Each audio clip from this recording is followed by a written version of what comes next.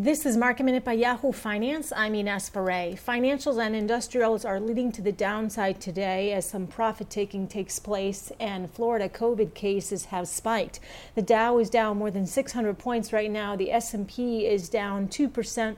The Nasdaq is down almost 2%. Just yesterday, the Nasdaq had hit new highs with companies like Amazon, Facebook, Apple, and Microsoft touching new highs yesterday. Today, those big mega cap names are in the red. Looking at oil, that is down 5% with WTI hovering just above $38 a barrel. Brent crude is hovering above $40 a barrel. For more Market Minute news, head to yahoofinance.com.